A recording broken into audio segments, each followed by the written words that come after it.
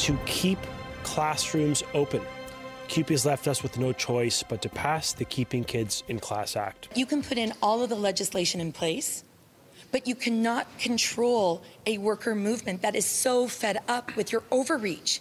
On the eve of a potential strike, the province and its education workers turned their backs on a deal, leaving families scrambling to make childcare plans for tomorrow and perhaps beyond. Good evening. Hope of any resolution to this fight before day's end is fading and fast. Talks between the province and CUPE broke off mid-afternoon. And starting tomorrow, barring late-night efforts, schools across Ontario will be closed to in-person learning. CTV's Queen's Park reporter Siobhan Morris has been following this story from the start, and she joins us now live. Siobhan. Nathan, a bill that was intended to block a strike and impose a contract on CUPE workers is now the law in Ontario, but a defiant CUPE says they'll be on picket lines tomorrow. CUPE leaders kicked out of Queen's Park as MPPs voted to approve a historic piece of legislation, a bill that imposes a contract on 55,000 educational support workers. The education minister says he had no choice after a mediator called off talks, the parties too far apart. It's disappointing that we have to get here. All along, we have hoped to reach an agreement that's right for students, that's right for parents, right for workers, and for taxpayers in this province.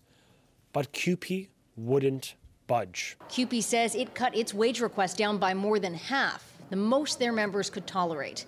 To hear today that the minister is concerned about people not being able to eat, children not being able to eat, is a smack in the face to the quarter of my members that are already at food banks. It means CUPE EAs, custodians, and early childhood educators. We are on strike. Until our members decide otherwise. The union says parents should make alternate arrangements for their kids next week. We've been very clear that we're going to use every tool at our disposal to get these schools open. The toolbox includes fines of $500,000 a day for the union, something CUPE says it will fight, but cover if it needs to. There could also be penalties for striking workers. If the government of Ontario wants to clog up the justice system with $4,000 per member per day fines, then I say bring it on. The government's using the notwithstanding clause to guard against a constitutional challenge of the bill. I'm very cognizant of the extraordinary difficulty the strikes and the pandemics of the past 3 years have had on children in Ontario. This is not a normal time in society. CUPE sees the use of the clause as a galvanizing force for workers. It impacts every public sector worker, every private sector worker. This is about trade union rights. This is about workers' rights. And that is why you are seeing growing support across the province. They don't know what they have started here. The Minister of Education has instructed school boards to do everything they can to keep classrooms open for learning for students. But most school boards in Ontario have said they don't see how it can be done with CUPE members out. Reporting live from Queen's Park, I'm Siobhan Morris. Zoraida, back to you. Thank you, Siobhan. Well, down the street from Siobhan is our Beth McDonnell, live outside the Sheridan Centre, where people are rallying against the actions of the Ford government. Beth. The Ontario Parent Action Network has organized this rally. There are several dozen people here who are in support of education workers. They say they are unhappy with the Ford government's approach. They've been cheering, holding signs, and they got creative making this bargaining table. It has question marks around the name of Ford and Lecce. And I'm with one of the organizers of the rally, Rachel Hewitt. Rachel, please tell me, what is this bargaining table all about that you have in front here? This is a symbolic bargaining table. You'll notice that Ford and Lecce are missing from the bargaining table, and it's meant to represent where they should be. We want to see the Ford government, Lecce, back at the bargaining table with education workers. You are a parent. Many parents will not have their children in school tomorrow. Why are you supporting janitors, EAs, the other workers, if it's also important to have your kids in school? Of course I want my kids in school. I have 3 kids in the public school system, but I also respect education workers' rights to collectively bargain, and that's how workers improve their working conditions. And when those working conditions are improved, conditions are also improved for kids like mine, kids here, and parents across Ontario. There are 2 sides to this. What do you want CUPE to know? What do you want the Ford government to know? I want education workers to know that parents are standing with them. We understand and recognize the hard work they do every day in our classrooms and our school buildings. We see that work, we see them, and we think they deserve to be treated with respect and paid decently for that work. We also recognize that we need services and more funding for a public education system so that all kids can get their learning needs met. Thank you very much. Now, this rally will be continuing till about 7 o'clock. We'll be standing by. Now back to the station. Thank you, Beth. And we have much more online, including information on closures and what activities may be available Friday around the GTA for parents and their families. It's on our website, ctvnewstoronto.ca. The temperature's been pretty comfortable most of today, but the soup-like conditions caused by fog made it a little tough to get around. We'll get more details on all of that in our first weather update coming up in just a few minutes. In Brampton today, authorities have been going through the events of a deadly fire at a senior's home. The fire broke out at McCarty Court Complex shortly before 3 a.m. Officials say one man who lived in the facility was killed. The building was evacuated for a short time, but residents were eventually allowed to return once the fire was out. No word yet on the age or identity of the person who died, and no word on a cause of the fire. Well, new developments tonight regarding this week's gun violence at a Scarborough school. Police say they're looking into a video reportedly showing the events surrounding the shooting at Woburn Collegiate that left one teen dead and another in hospital. CTV's Allison Hurst joins us now with more details. Allison. And that video circulating online is believed to be from Monday's shooting. We are working to confirm it, and police have confirmed to us they're aware of the video and they're trying to authenticate it. A large police presence remains at Woburn Collegiate 3 days after a shooting on the front lawn killed 18-year-old Jefferson Guerrier. And I just heard like 3 shots, so then I just ran all the way back into school. In a rare move, police have named the suspect, 17-year-old Mustafa Kadem, wanted for second-degree murder. I was shocked because I recognized him. He's a nice guy. He didn't have any threat or whatever from what I've seen. He was a pretty nice guy. School safety is under the microscope this week. All of us matter, all of our students matter. 13 staff members at York Memorial Collegiate began work action Tuesday, refusing to show up, citing safety concerns. We've had some evidence over the course of the last week or so that we need to do more. The Toronto District School Board is meeting with staff to try to resolve the work action. This go forward has to take into account the voice of students, the voice of staff, and of course must include community agencies who have deep roots in the areas that we intend to serve. Louis March, founder of Zero Gun Violence Movement, says everyone involved needs to share information. They're not working together. Everybody's working in silos. We have to build a new partnership, a new relationship where the students, service providers, Toronto District School Board, and policing have to work together. Because of the suspect's age, police had to get special permission to release his name and photo. They say he is believed to be armed and dangerous. Reporting live, I'm Allison Hurst. Nathan, back to you. All right, thank you, Allison. The Ministry of Health published its weekly COVID-19 update this afternoon as experts warn a rough respiratory virus season is just getting underway. As of today, 1,842 patients are in Ontario hospitals with COVID-19. Last Friday, the number reached 1,964. And that's higher than at any point since early February. The province also recorded 120 COVID-19 deaths over the last week. The Chief Medical Officer of Health, Dr. Kieran Moore, says he's considering making stronger recommendations around masking. He also called on people to get vaccinated against COVID and the flu. And that surge of COVID patients in our hospitals is partly to blame for recent spikes in wait times and bed shortages. Tonight, new concerns. Children's hospitals are experiencing an increase in critical care patients, and they're asking for urgent support ICUs, normally reserved for adults. CTV's Sean Leithong joins us now with the details. Sean. Well, Zarada and Nathan, quite frankly, respiratory viruses are hitting the province's kids very hard. They're coming in very quickly to the emergency rooms and then the ICU. So effective immediately, Ontario Health has recommended that anybody who is going to the ICU, age 14 and older, actually go to an adult ICU rather than a pediatric one. Outside the emergency room at St. Joseph's in Toronto, patients like Shiva Gopi are noticing more children than usual. It seems as though it's the focus right now is on the kids there. And as the kids come in, an early surge in viruses like RSV and the flu has Ontario Health planning for a surge in pediatric ICU patients. We think it may be about twice as big as last year's RSV season, for example. And then we have influenza, which we haven't really seen in Ontario in a big way for 3 years or so.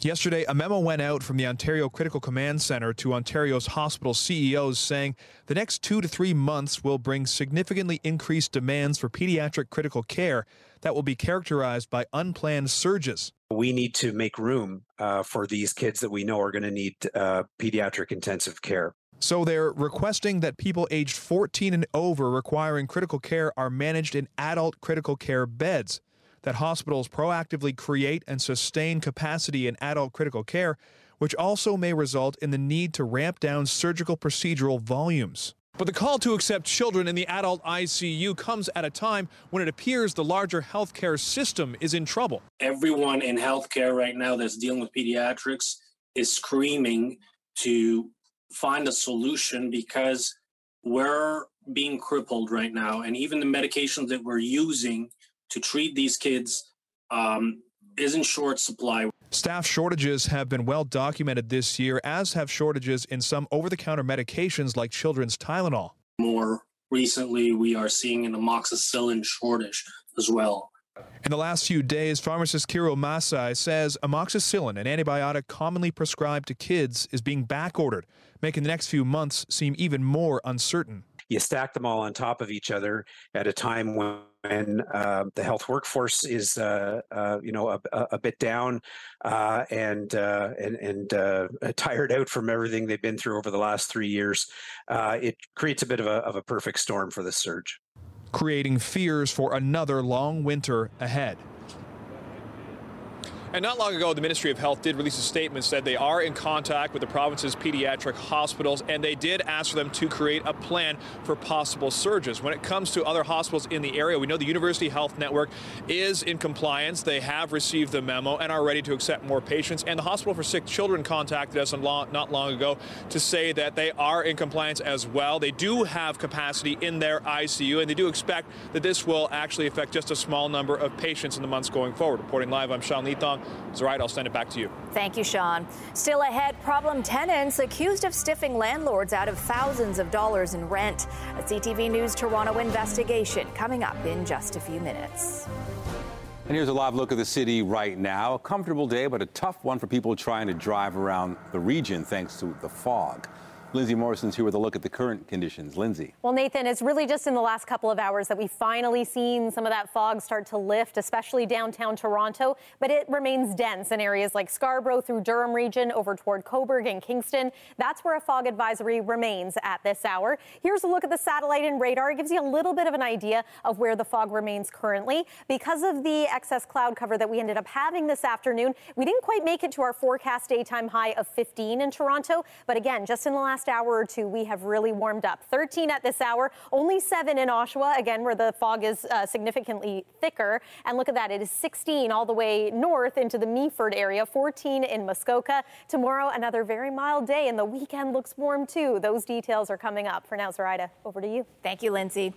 Well, October was another month of slower home sales across the GTA as higher interest rates continue to cool down the market. The question now for people looking to buy or sell property is, how long will this lull last?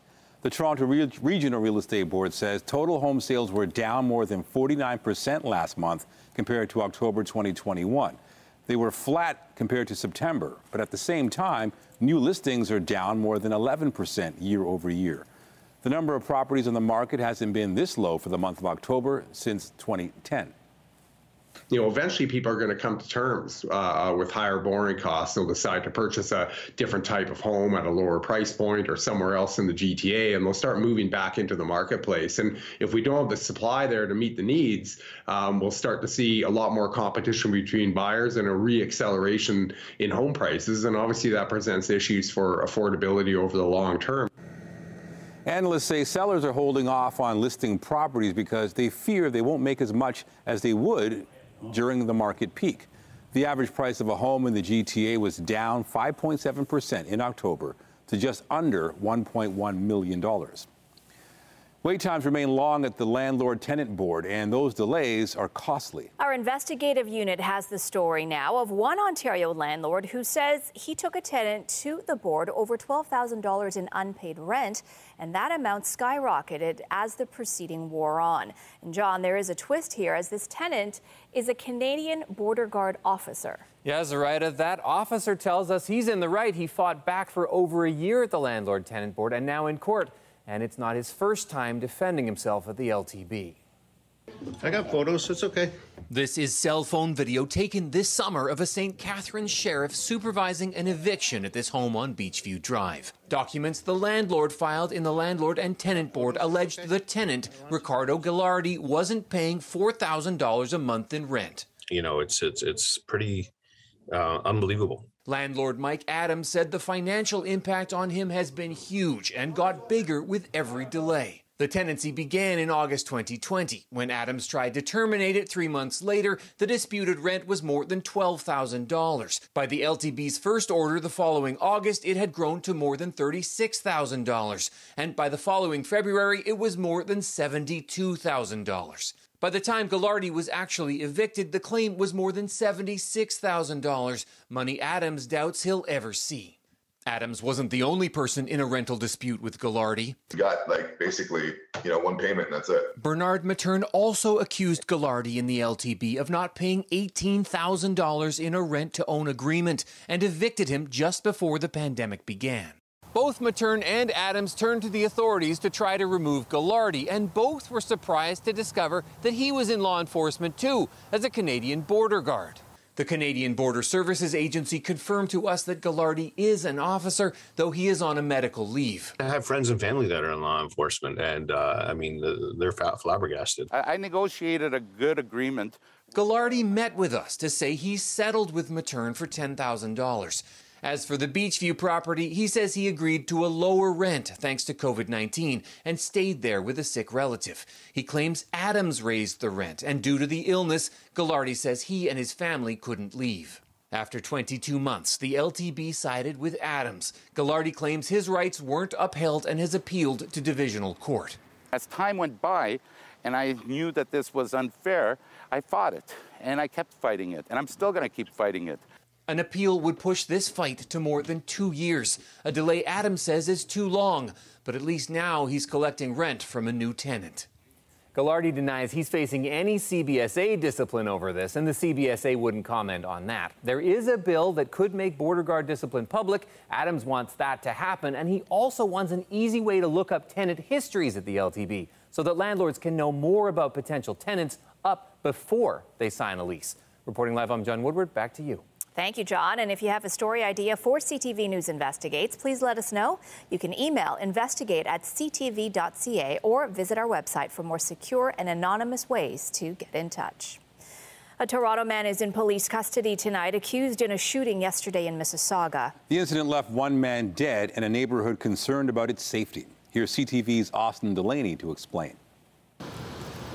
A forensic investigator snapped pictures of the crime scene while another officer held a bag carrying evidence. Markers are scattered along the path where the murder happened. It is a pathway that runs next to the Meadowvale Community Center. And last night, just past the tunnel leading to the Meadowvale Town Center, 26-year-old Nathaniel White of no fixed address was shot dead. Townhouses overlook the path, and residents say this murder was too close for comfort. It's very scary because it's not the first time it happened. There's been another incident that happened in that alleyway. It connects the town center to the library, to the community center.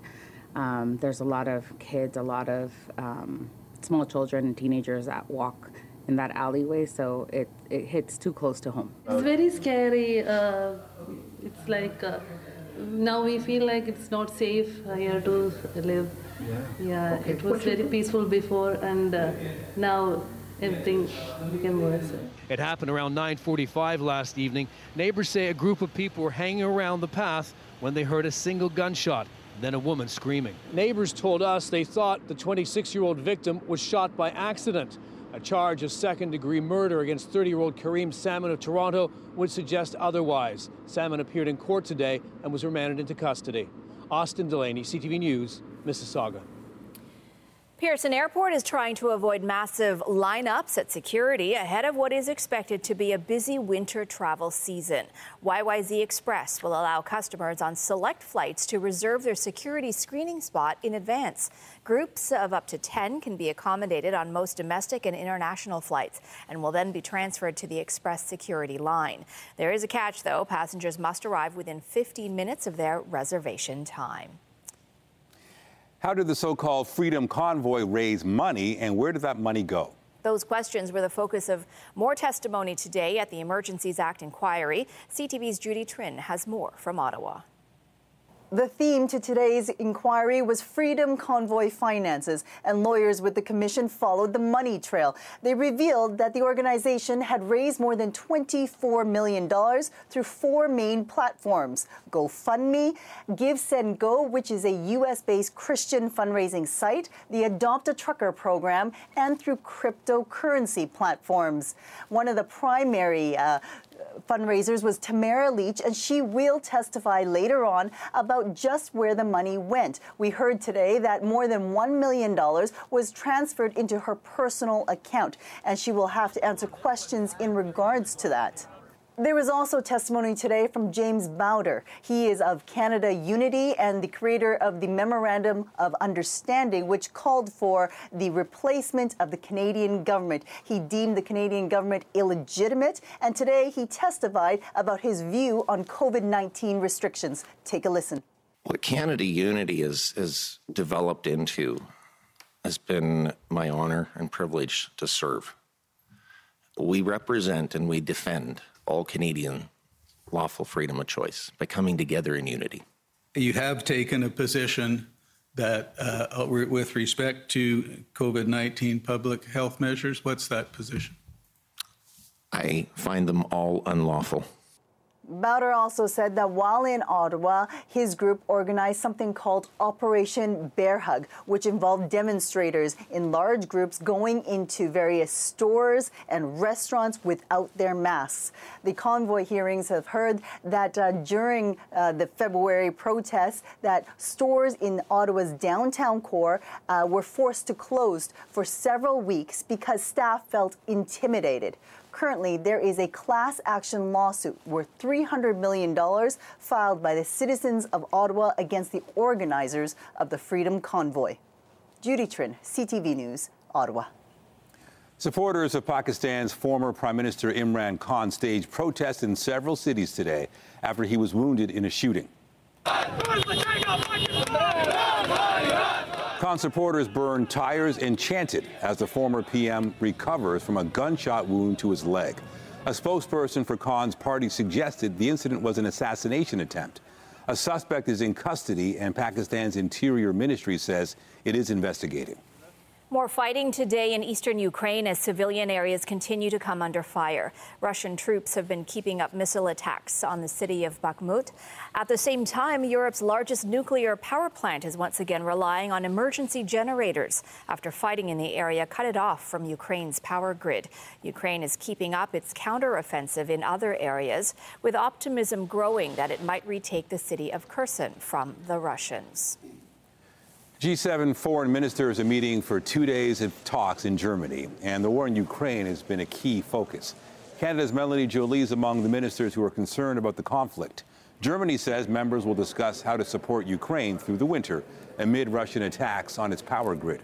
The ministers are also expected to address relations with China and Iran's crackdown on anti-government protesters. Glaciers help cool Earth by reflecting heat back into space, but a new report from the United Nations says many may not survive the planet's changing climate. The report says about a third of all glaciers monitored by the UN will disappear by the year 2050. The list includes some of the world's most treasured sites, including the Dolomites in Italy, Yosemite and Yellowstone parks in the U.S., and Mount Kilimanjaro in Tanzania. The UN says limiting global warming to 1.5 degrees Celsius could save the remaining glaciers. A family in Alberta is praising a neighbor for some quick thinking and a feat of strength that may have saved their lives. You guys! There was a big bang at the door. Woke my wife up. She woke me up. A doorbell cam captured Travis Levitsky's desperately trying to wake up the family inside this home and warn them about the flames next door. He eventually kicked his way in. Levitsky also warned the neighbors on the other side of the burning house. Firefighters say everyone made it out safely. To the UK now, where a larger-than-life Christmas display turned into a dangerous game of dodgeball. Two massive Christmas ornaments, each larger than a car, were swept away from their display during strong winds in central London. The baubles were captured tumbling down the street, wreaking havoc. As confused bystanders looked on, no injuries were reported. And in just a few weeks' time, a familiar holiday favorite will be rolling down Toronto streets after being held virtually for 2 years due to the pandemic. The Santa Claus Parade returns, and hopefully families will too. A preview coming up. And I'm Pat Foran. Coming up on Consumer Alert, no one enjoys moving, and it can be a big job. You can save money if you rent a van or a truck and do it yourself. But if you damage a vehicle, you could still have to pay for repairs, even if you purchase damage liability insurance. I'll tell you why. That's just ahead. Fog is expected to become more dense and more widespread in some areas as the evening goes on. Here's tonight at a glance. Very mild overnight at 10 degrees. Tomorrow in many areas we will be waking up to fog once more, but expect it to start to dissipate late morning or around noon. We have your weekend forecast coming up, and stay with us. Another full night of great shows is ahead for you right here on CTV.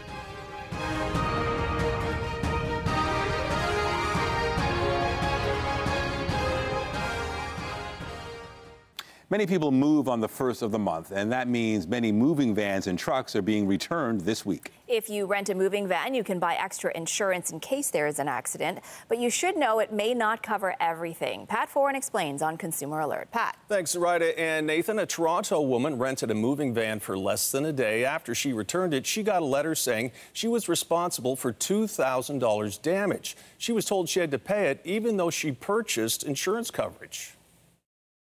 I was extremely shocked and angry. Con Nguyen of Toronto rented a U-Haul van last November for a move. She paid extra for damage liability insurance coverage in case of an accident. It was my first time renting a U-Haul van, and I just thought, if I pay the damage liability waiver, anything that happened to the truck without my knowledge would have been covered. Nguyen only had the van for 6 hours and dropped it off, but 2 months later she received a notice saying she had to pay a damage amount of almost $2,000. U-Haul said a black molding on the top of the van at the back was missing when it was returned. U-Haul Media Relations said the investigation confirmed these damages are the responsibility of this customer. Overhead damage is an exclusion to collision damage waiver. Nguyen said she didn't know damage to the van's roof wouldn't be covered by insurance. I was not aware that the overhead damage was not covered. She also believes she didn't cause the damage and says it may have already been there when she rented the van. I did not drive into any parking structures at that time. After U-Haul reviewed Nguyen's case, they dropped the damage amount owing to just over $500. When renting a moving van or truck, you should pay close attention to insurance policies, as many have fine print and exclusions. U-Haul does offer insurance in the United States called Safe Move Plus, which does cover overhead damage. However, that coverage is not offered for U-Haul rentals in Canada. In the end, U-Haul said, as a courtesy, we will erase the fee the customer owes. We always aim to do right by our customers. After almost a year of dealing with the issue, that came as a relief for Nguyen. I'm just really grateful that this miracle happened. Thank you, CTV News. And U-Haul didn't say why overhead protection insurance is offered to Americans, but not to Canadians. The company did say the coverage does not apply to pickups and cargo vans in the U.S., only to its larger moving trucks. On your side, I'm Pat Foran. If you have a consumer story idea, email us at alert@ctv.ca. Well, I really expected the fog would have lifted, especially by this afternoon, but it's really dreary out there. Yeah, it seems like it just came out of nowhere, and hopefully it's going to clear soon. Yeah, the forecast was for it to lift a little bit earlier in the day. We were expecting a mix of sun and cloud this afternoon. Did not happen everywhere, but some areas, for example, north of Highway 407, had sun today. It's really just communities either hugging the lakeshore or at this hour, areas a little bit further to the east that continue to deal with dense fog. That will be the case through the night tonight. Some improvements are on the way for tomorrow, though. Weather is brought to you by Trane, the most reliable heating and cooling brand. It's hard to stop a train. Now, this is what it looked like downtown early this morning. Yeah, tough to see the tops of buildings and at times a bit hazardous for driving. Tomorrow morning, not expected to be, and we're not expecting the fog to be quite as bad as it was today, but prepare yourself for reduced visibility once again. So what's causing the fog? We have mild air moving over the relatively cooler waters of Lake Ontario. Then all it takes is a light breeze to move that fog inland. Hence why many areas right along the lakeshore have been seeing the worst of this fog. As we make our way through the night tonight, you can expect this fog advisory to be in effect, really from Scarborough right through Durham, impacting areas like Cobourg and then over toward Kingston, Ontario. Reduced visibility may be near zero at times, so just a heads up on that. And a reminder for any pedestrians, if you're walking around, you want to make yourself visible during conditions like this. Tomorrow, expecting that the fog is going to lift and dissipate as the day goes on. If that happens and we get some sunshine, that's going to help us reach our forecast daytime high of 18 degrees. Again, well above seasonal. The normal daytime high at this point in November is now about 9. Here's the current satellite and radar. Overall, it's a quiet looking forecast for your Friday and for part of the day on Saturday, but some wet weather is on the way, some windy weather too. Here's how it plays out. So tomorrow morning, you can still see a little bit of fog impacting some areas, a mix of sun and cloud through the afternoon. Saturday is going to bring us a little bit in the way of cloud cover too, mixed with some sun. Still looks like it's going to be our warmest day over the next 7. More on that in just a moment. And then as we make our way into the overnight hours, we see the showers arrive, and along this front, the winds are going to pick up. So here's your 7-day forecast. A little bit stormy overnight Saturday and into Sunday, but Sunday itself is a sunny day. Temperature still on the mild side for both Sunday and Monday. Then things start to cool it down a little bit by Tuesday. Much more seasonal, 8 degrees with a mix of sun and cloud, but we are in for a sunny stretch right through to the end of next week. That's your look at the 7-day forecast for now. Nathan, over to you. All right. Thank you, Lindsay. Also tonight, it can be diagnosed at any time, most often affecting women, and can be life-threatening.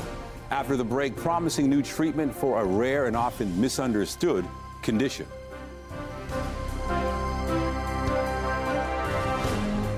Hypertension is one of the most common conditions affecting Canadians, but few are aware of a more rare version, pulmonary hypertension. Our health reporter Pauline Chan has the story of one patient with the illness and their efforts to find a treatment.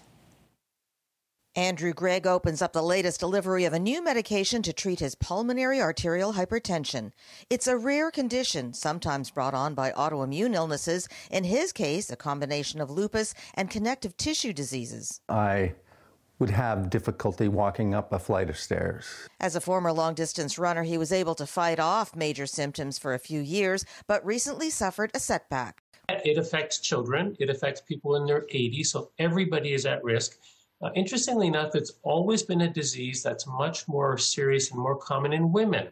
And so about 80% of our patients are women. Dr. Sanjay Mehta says it's only in the past decade that pulmonary hypertension, or PH, has begun to be understood. And it's kind of like the other kind of high blood pressure or hypertension that most people would know, but it's specifically high blood pressure in the lungs. COVID-19 is another illness associated with the development of PH. Sometimes the cause is unknown.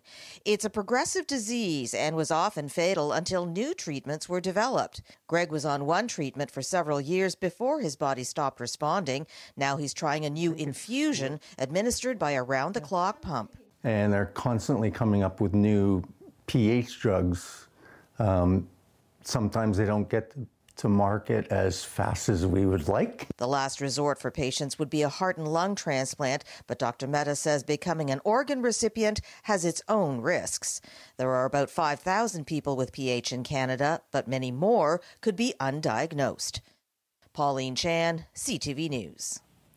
Health Canada says it has received more than 100 inquiries and reports of injuries after a recent recall of dry shampoo products. Last month, Unilever recalled more than 1.5 million products because of the presence of the cancer-causing chemical benzene. The list included products from Dove, Bedhead, and Tresemme, and they were sold over the last 2 years. The reports include claims of irritation or allergic reaction. Lawyers say Unilever will likely face class action lawsuits. The Ottawa Senators could be up for sale, and a Canadian celebrity might be interested in buying the team. A source tells People magazine that actor Ryan Reynolds is very interested in purchasing the NHL team. The source added that Reynolds would want the team to stay in Ottawa. He already co-owns a British football team. It's worth noting Reynolds and the NHL have not confirmed any plans for a potential sale. A new trailer is out for a Jennifer Lawrence film that had its world premiere at the Toronto International Film Festival. Can you go back? Yes. Should you go back? It's a different question. Causeway stars Lawrence as a U.S. soldier who was hurt in Afghanistan. The Oscar winner portrays the character as she tries to heal from her injuries and the struggles she faces in doing so. The movie streams on Apple TV Plus starting tomorrow.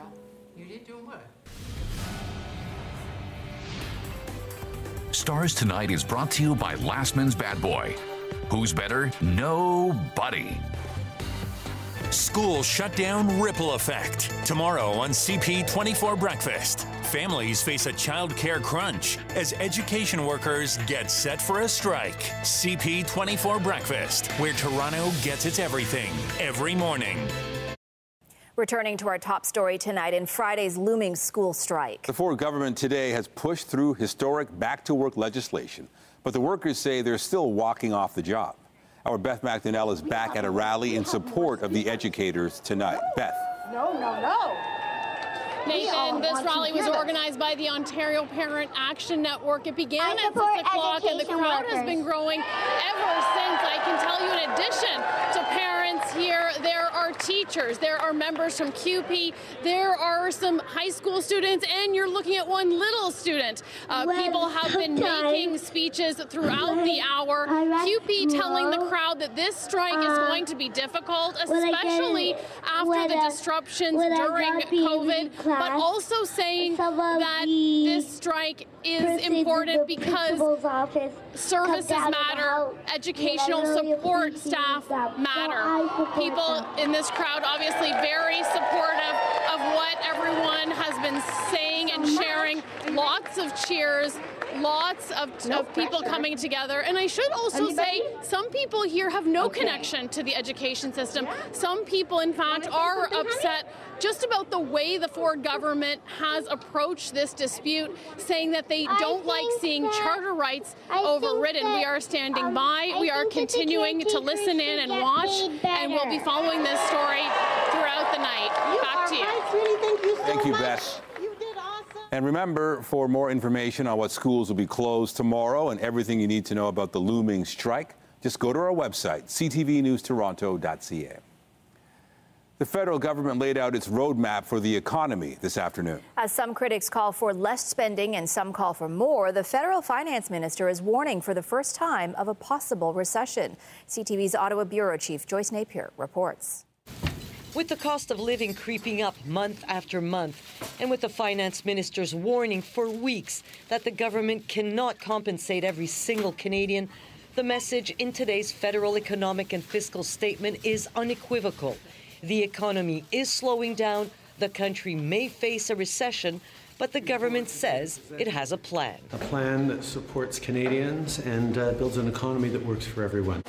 This in an economy influenced mostly by forces outside of the government's control.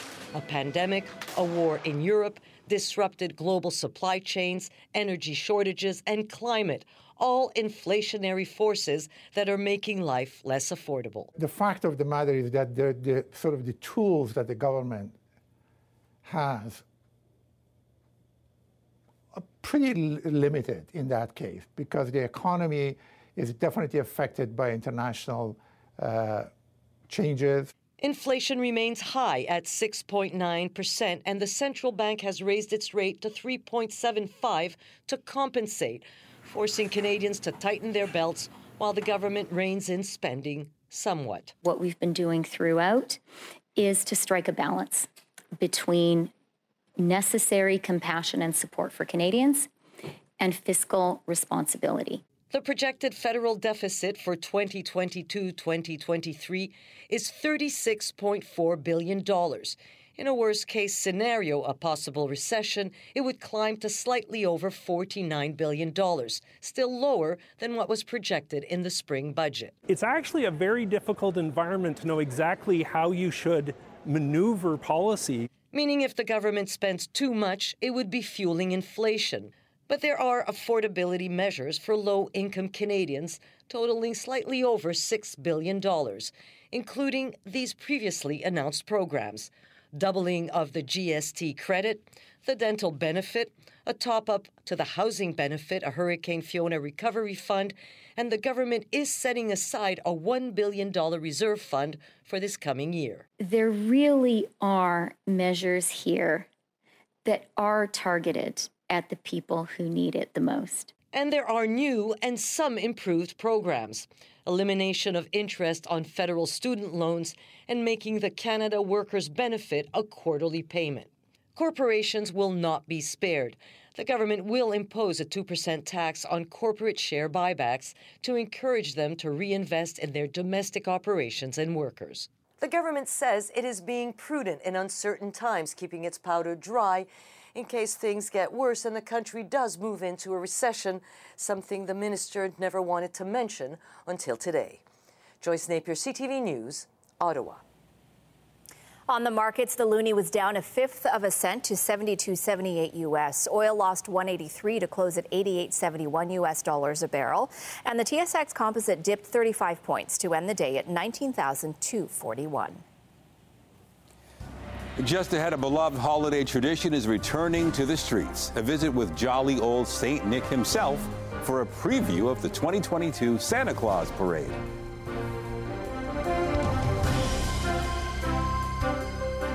Like your children perhaps sneaking out early to get a look at what's under the tree on Christmas morning, we've got a holiday sneak peek of our own for you. Yeah, it's a preview of what's in store for families ahead of the Santa Claus Parade. Here's our Janice Goulding with the lucky assignment.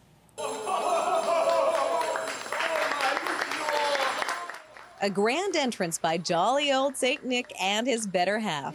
Made out of gold, frosty. Santa and Mrs. Claus telling us how they feel to be back for the 118th original Santa Claus Parade. I am so happy. I can't tell you. My heart is just honestly full of joy. So excited to see the children. We have been talking about this for weeks now. We're just so excited we can hardly control ourselves. Due to COVID restrictions, the parade was kept off Toronto streets the last 2 years. But this November 20th, it will be back in full force. I'm proud of it. It's like 1.5 months for this, from nothing to finish. There will be 27 floats this year, designed by people like Byron Choi, who's been working behind the scenes for 24 years. I like the happy face on the street, the audience. This is what got me from the beginning. My first year, I saw all the happy people, and I was like, wow, this is what I'm doing? Yeah. Riding those floats or walking among them, 2,000 volunteers. I think it's gonna be awesome. All bedecked in colorful costumes, which wardrobe personnel have been working hard on all year. It's nice. Yeah, do you think you look cool? Yeah. Wardrobe assistant Samantha Spendiff says her favorite costumes this year are a nod to the past. These actually we copied from an old pattern that was actually in the parade over 30 years ago. So we recreated them using more modern fabrics so we can easily wash them. Now, the parade debuted in 1905 and at the time featured just one attraction, Santa, who traveled through downtown Toronto in a special automobile, handing out souvenirs and surprise packages along the way. Now, on this, the 118th year, you'll see dozens of floats and... We're going to have marching bands, return of those bands, return of the celebrity clowns who are celebrating their 40th anniversary this year, as well as some new elements, lots of music, lots of entertainment for people to enjoy. To go riding in a one-horse sleigh. So a very festive kickoff for a very welcome return of an event more than 500,000 people in the GTA come out to enjoy every year. Janice Golding, CTV News. And a reminder, the parade begins Sunday, November 20th at 12:30, starting at Bloor and Christie and ending at Front and Jarvis. And for those families who can't make it in person, you can curl up with the kids and watch the full event on Saturday, December 3rd at 7 p.m. on CTV, ctv.ca, and on the CTV app. Now, was that the real Santa? Yes. It was. All right. Just making sure. And Santa's hoping for nice weather in the days ahead leading up to Christmas. I mean, maybe a little light magical sprinkling of snow wouldn't be the worst thing, but we don't have that in the forecast tonight. We do have fog, though, and of course, Rudolph is good at guiding us through that. I want to talk first about the current temperatures. Look at the difference between Pickering at 7 degrees and Innisfil at 15. That has just about everything to do with how much sun areas further to the north got compared to communities along the lakeshore. There is still a special weather statement in effect. This is a fog advisory. Predominantly from Scarborough East. We've seen a little bit of relief from the dense fog in the downtown core. Tomorrow, I do think there will be some fog again tomorrow morning, but it won't be as bad as this morning, and it will dissipate and break up as the day goes on. We'll enjoy some sun and an afternoon high of 18 degrees. If that's not warm enough for you, look at Saturday. We could break a daily temperature record on Saturday, but at night, we're looking at showers, windy weather. Conditions clear out and improve for Sunday and Monday. Zoraida and Nathan. All right. Thank you, Lindsay. Be sure to join Omar Sachedina tonight at 11 for CTV National News, followed by Zoraida with our next local newscast at 11:30. In the meantime, our coverage continues anytime on CP24 and online at ctvnewstoronto.ca. For Lindsay and all of us at CTV News, thank you for watching and have a good night. We'll see you at 11:30.